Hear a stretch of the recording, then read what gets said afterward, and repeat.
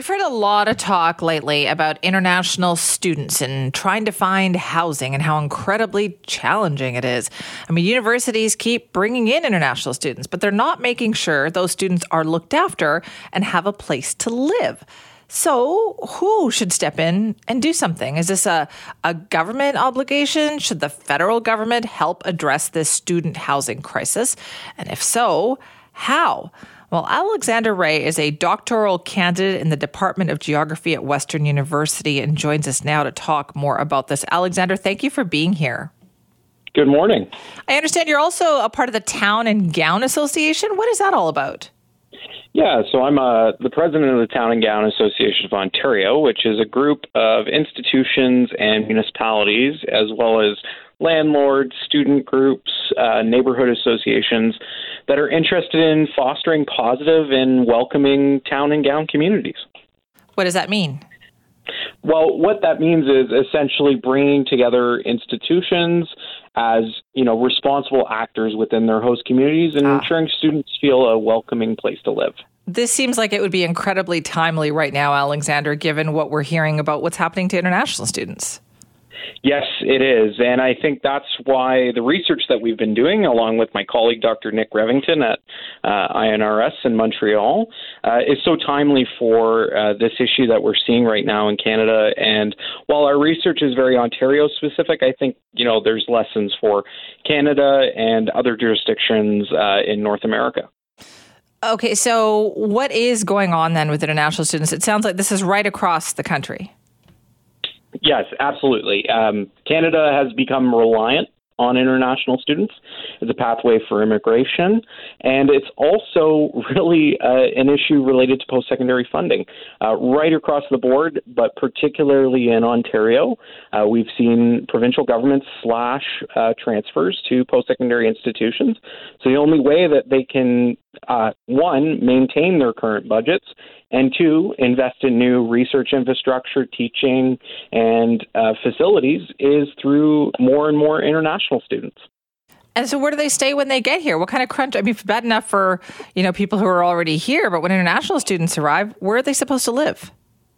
Well, that's a huge concern. I was actually on a call this week with a colleague in the UK who was dealing with 20 students who had just landed from mainland China and didn't have a place to live because they realized they had been scammed through a WhatsApp scam. And we're also seeing that here in Canada. We've heard from particularly students from India and mainland China that they're also facing similar issues where they pay a large deposit a year in advance in most cases through a WhatsApp chat that often actually is mimicking a well-known housing provider in the city that they're looking to live in.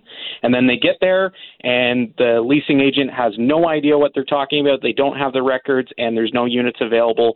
And all of a sudden we have international students that are scrambling to find housing or living in their vehicles or living in parks or sleeping in student centers. This sounds awful. And so then what happens when they get here? So really what happens when they get here is they realize they've been promised a false bill of goods. And, your introduction here on who is responsible for this issue, I think it's a mix of everyone. And the federal government, I think, needs to take a little bit of responsibility for pretty much allowing unlimited international student study permits.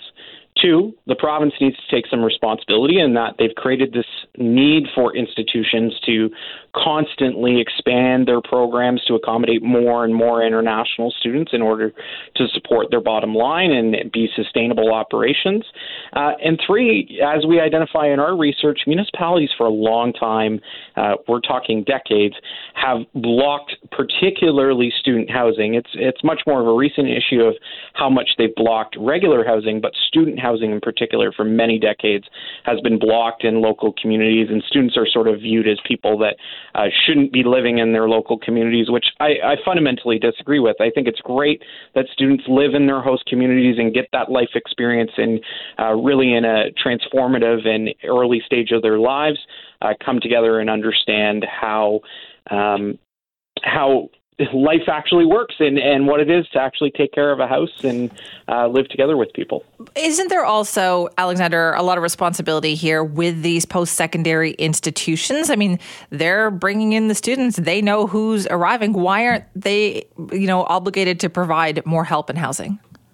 Certainly, that is a great point, and I think one of the policy initiatives that should be discussed. But what I will say in talking to my institutional partners, unless there is new money or reallocated money on the table to support these institutions, it is almost next to impossible for them to fit that within their capital obligations and their maintenance obligations. And so really what we need to see from the province is the province to step up and say, we are going to provide funding to get on-campus housing built, which I think has been happening in some cases, but definitely not enough.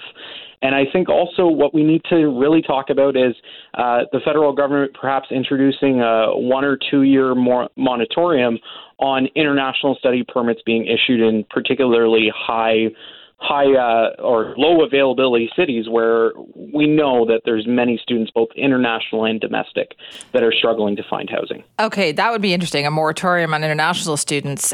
But I think what the other part of this discussion here, too, is the fact that we've heard for years that aren't post-secondary institutions bringing in international students as a way to subsidize domestic students? Well, it's subsidizing domestic students in the fact that the province has capped tuition rates and has not kept the funding formula in pace with inflation. So, yes, if you want to say international students are subsidizing domestic students, certainly, but I would say that it's not a choice that the institutions have made. It is a fiscal reality that they've been forced into by other government decisions. Right. So whether it's money from the federal government to provide housing or more money for the institutions for students, it's all going to work out to be the same thing, right? There needs to be more money. Exactly. We are incredibly lucky in Canada that somehow we have managed to create a fantastic post-secondary system that is one of the world leaders in research, but really we handicap it every time we cut funding and we starve out the sector and force it to be reliant on these really finicky models of international students. I'll remind you, one of the things that contributed to Laurentian's Chapter 11 bankruptcy and restructuring was that Saudi Arabia pulled funding for all their students in a diplomatic spat with Canada. I would say that, the Prime Minister's recent trip to India, there could be a real crisis in many institutions if there was another diplomatic spat between Canada and India that resulted in them telling their nationals that, no, you're not allowed to go to Canada, or Canada withdrawing their eligibility for study visas. And that would put a lot of institutions in a really tight spot. It just sounds like something we are not preparing adequately for. Alexander, thank you so much for your time. You're very welcome. Have a great rest of the day. You too. That's Alexander Ray, a doctoral candidate in the Department of Geography at Western University, talking about our obligation to international students. Institutions are bringing them in. Where are they supposed to live? Should the federal government step in and do something? If you want to weigh in, Simi at cknw.com. What should we do? Should there be a moratorium on bringing in more students? Should we be obligated to make sure they have a place to stay?